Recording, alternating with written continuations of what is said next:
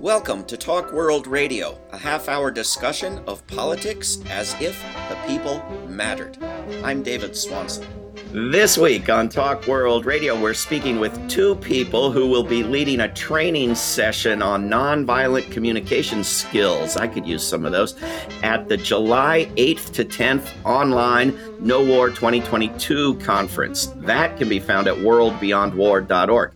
We're speaking with Sadia Qureshi and Nick Ray, both of whom work at the Preemptive Love Coalition, which can be found at preemptivelove.org. Preemptive Love Coalition's mission is to end war and stop the spread of violence. Sadia Qureshi works as a gathering coordinator and Nick Ray as a workshops coordinator at Preemptive Love. They are both from Florida. Nick and Sadia, welcome to Talk World Radio.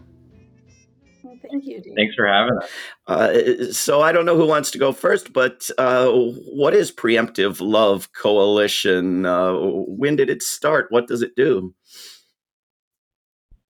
Well, I guess I can go for it.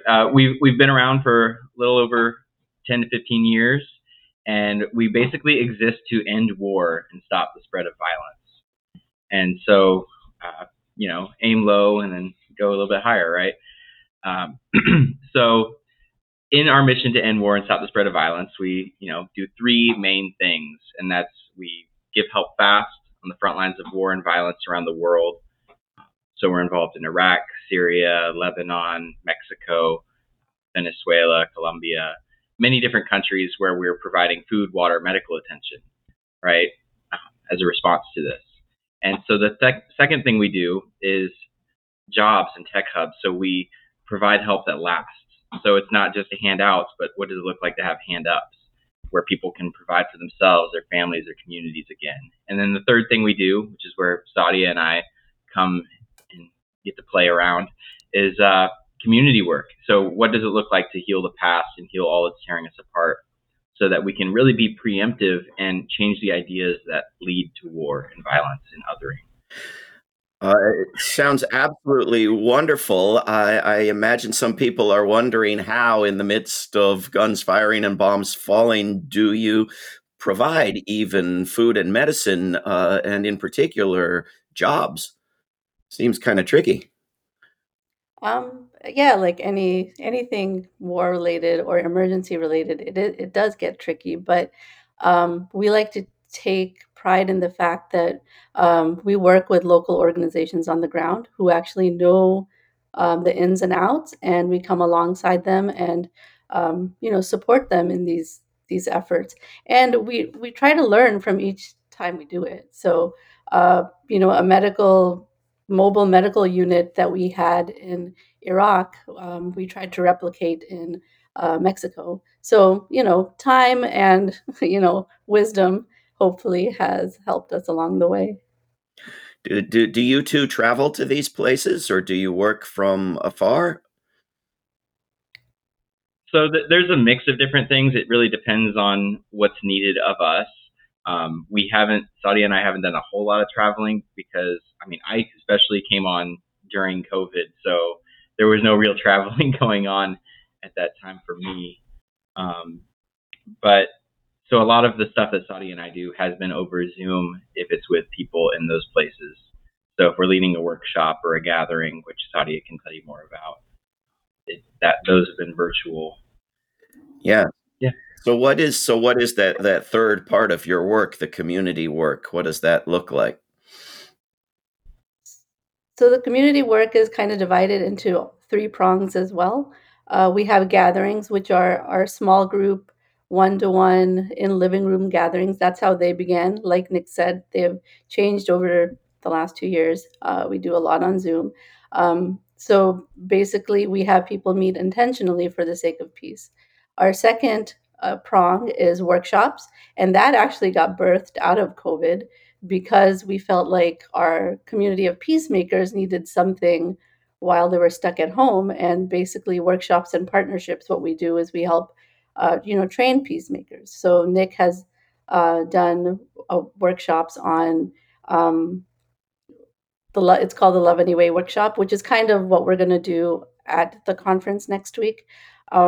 And then we've done workshops on peacemaking during an election, peacemaking in parenting, peacemaking and racism. That was a big thing, uh, when COVID started. So that's our second prong. Our third prong is called Generation Peace, and that is to help encourage the young activists out there to actually realize what a powerful voice they have in this community, in this divisive um, environment that we're in right now.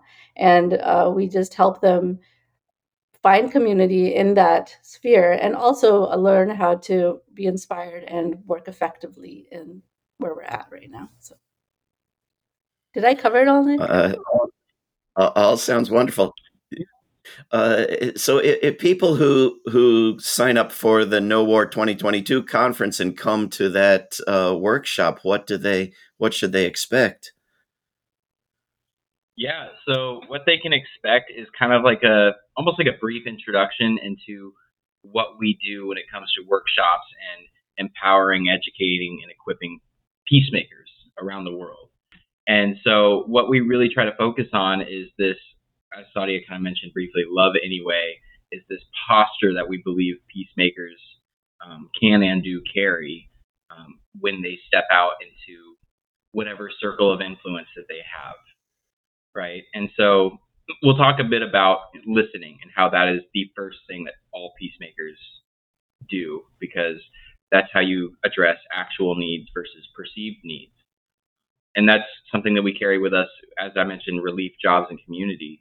This community thing is something that kind of holds all of it together. And so even if we're, out providing aid or food or water, whatever it is, listening is the first thing. And then the other thing that we do is we focus on this posture that we carry with us into these situations, or even into, here in the States, we have 4th of July, and maybe a lot of families are getting together and having dinner type thing. Maybe you're having outings with whoever it may be. But what is the posture that you carry when you're sitting at a table with somebody who is the same as you or different from you? And so what we really want to hold is this belief that everybody has dignity, and we should honor that dignity first as we listen to them, and not look to demonize and dehumanize, because, man, that's violence. That's how we, move from seeing someone as the enemy just because they voted differently or think differently to you're a step closer to wanting to commit actual physical violence towards them. I confess that I sometimes get a little frustrated with local peace and justice centers in the United States who will do great stuff about inner peace and small scale peace and peaceful relations in your lives, but won't oppose a darn thing the Pentagon does. And there seems to be sort of a divide between wanting to have a nice organic garden and trying to stop the corrupt military industrial complex bombing countries into dirt. But you seem to be making real connections between what's needed in your personal lives and what's needed when you go and make peace in a war zone. Oh, absolutely. I mean, Sadia and I say this all the time, that wars don't begin when the first bomb drops or the first bullet flies, or even when the first punch is thrown, or, smaller scale, even then, the first harmful words are thrown out there on Facebook to somebody in a comment section. It starts in our own hearts and our own posture towards each other. And so how can we address the violence that is taking place around the world? How can we respond to it? But how can we also, as our name calls, be preemptive? Do you all train volunteers and work with volunteers, or are you all paid staff? So we have about 70 people that are paid staff around the world. But our community team really just, helps empower and support volunteers to do the work within their community. That's wonderful that you have 70 paid staff plus volunteers. How did each of you get into this work? I mean, there aren't any paid celebrations before professional sports games or giant billboards everywhere, or recruiting stations on every corner like there are for the military. How did you find your way into this? Go ahead, Sadia. Oh, me? Okay. So I found my way very serendipitously. I came along like right when our not our last election, but our last election happened. And it was just weird. Yeah. My family is Muslim. We are well, I am a child of immigrants.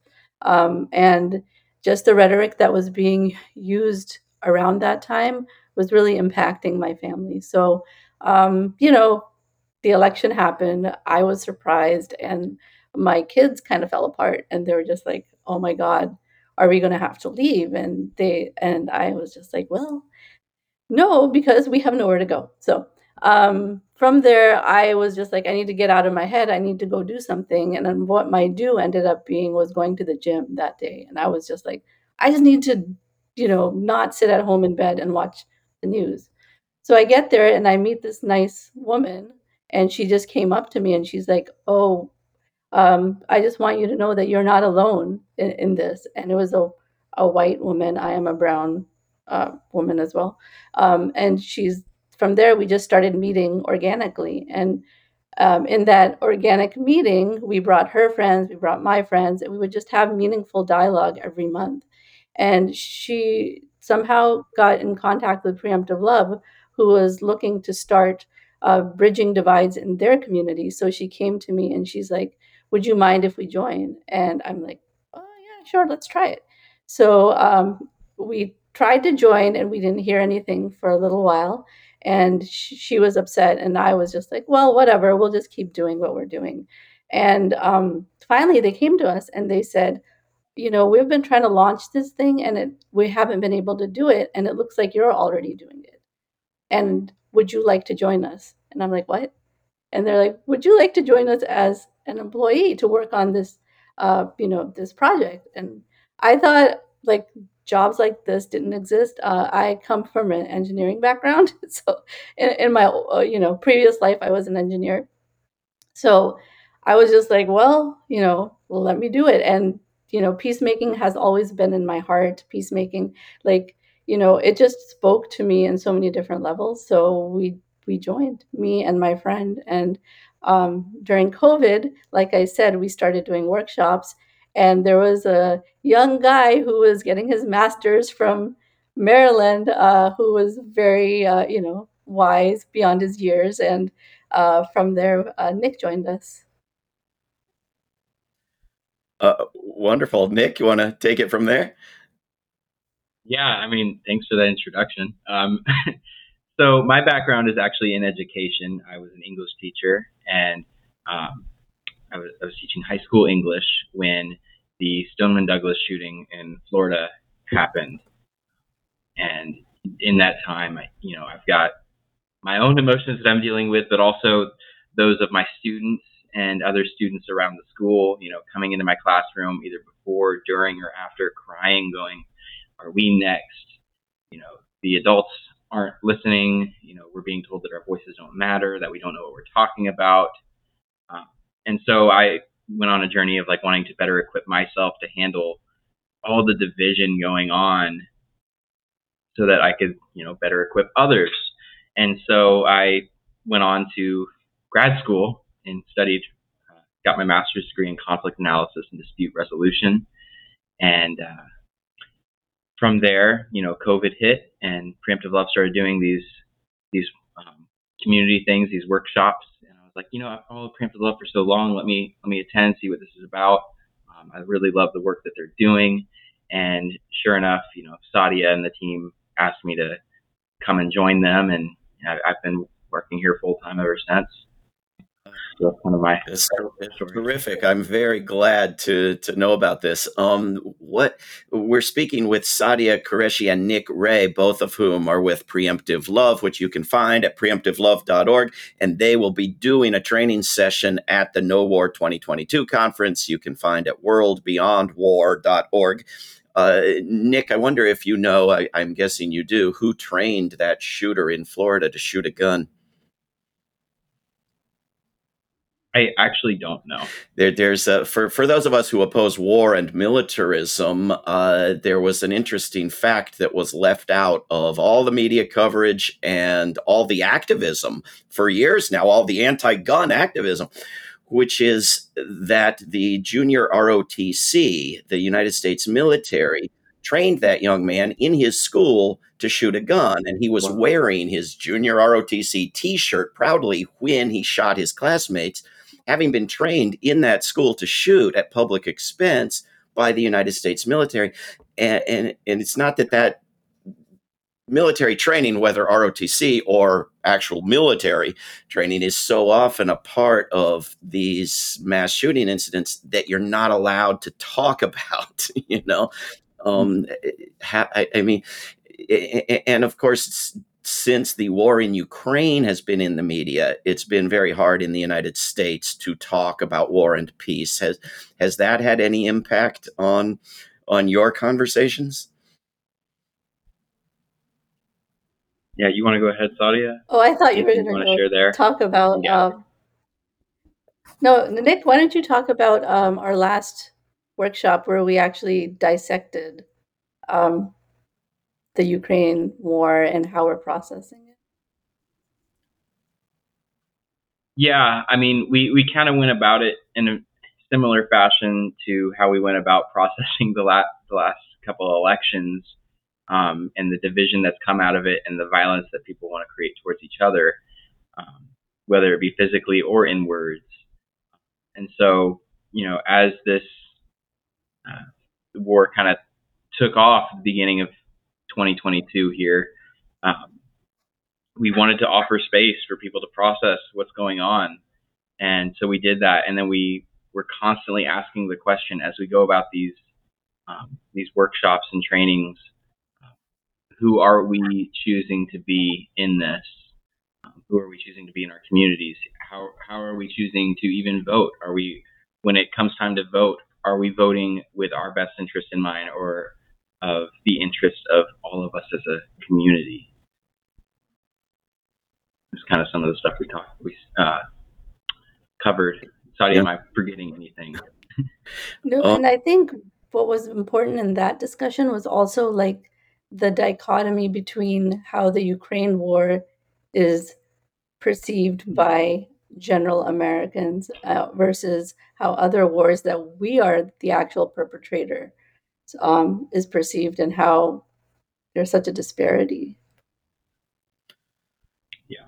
Yes, indeed. It's, I think, very much worth pointing out to people. I was interested in the list of wars you mentioned early on, including Mexico, because a lot of people don't think of Mexico as being at war, even though it has war-level violence and much of it with weapons manufactured in the United States. People don't think of that as a war, do they? No. I mean, you could even go as far as saying the U.S. is at war within itself, I would say. But yeah, what's going on in Mexico, I would say in response to that, one of the coolest things that we've done in recent weeks even is we opened a tech hub in Juarez where people can come work on this bus. All you need is Wi-Fi to make money, right? And so it's this way for people to provide for themselves and their families and to become people again. And it's jobs working on a bus? Yeah, it's a bus that we've transformed into a mini tech hub. Yeah, so basically that provides Wi-Fi, provides. Yeah, and it's not only jobs, but it's like training people to get the skill set that you might need to have a job on the go. Because when you are a migrant, you're not there for very long, so there's not much time to sit and get a degree and sit at a desk and stuff like that.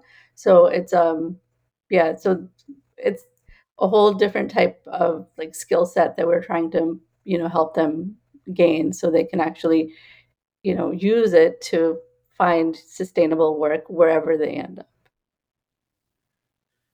When we're dealing with people in the United States, where we all live, who are looking for jobs, looking for education, are not provided with opportunities that other countries provide, and trying to talk people out of joining the military.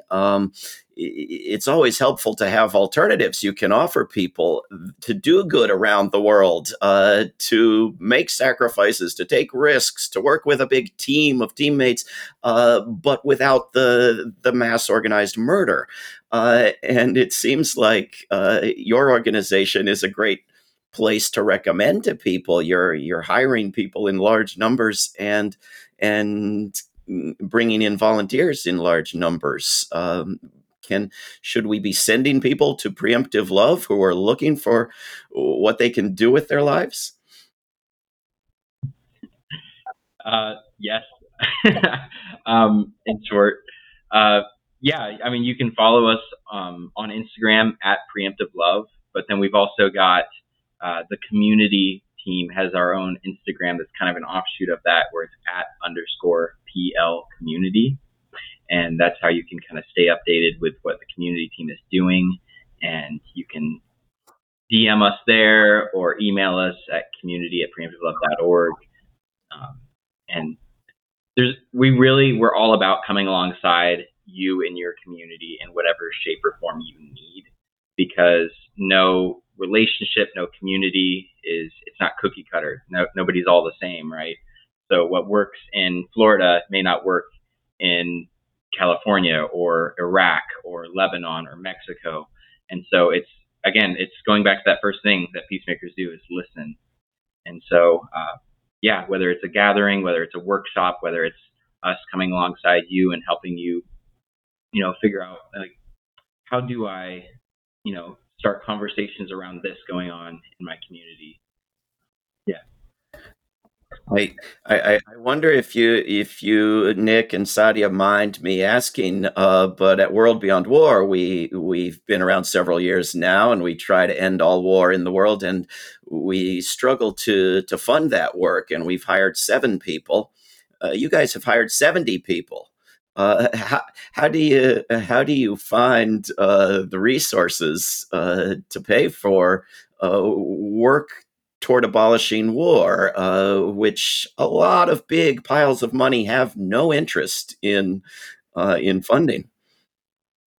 I think most, I think I mean, it's we do have a lot. yeah, don't sorry. Yeah, a lot of Go it's ahead. donor money. Go Actually, that's what Nick was saying. Um, so we get a lot of donor money. There's a lot of grants out there. The UN um, gives a lot of grants for, like, sustainable development and stuff like that. So we have several avenues that have worked for us in the past. And we really try to be careful about grants, even because even grants can get very particular and very picky. And if they're actually going against some of our own core values, we try not to take those, obviously. That's very, very encouraging. I'm glad to hear it. When you mentioned a bit ago war within the United States, I mean, with how are you defining war? If it's with a definition of 1,000 or more deaths a year from armed conflict, are you using that definition, or is it more metaphorical? The corporate media is presenting us 2 political parties that hate each other, except when it comes to funding war, and then they love each other. In what sense is there a war in the United States? Yeah. So I believe I was the one that said that. So I'll start at it, and then Saudi, if I miss anything, more than welcome to pick up the pieces.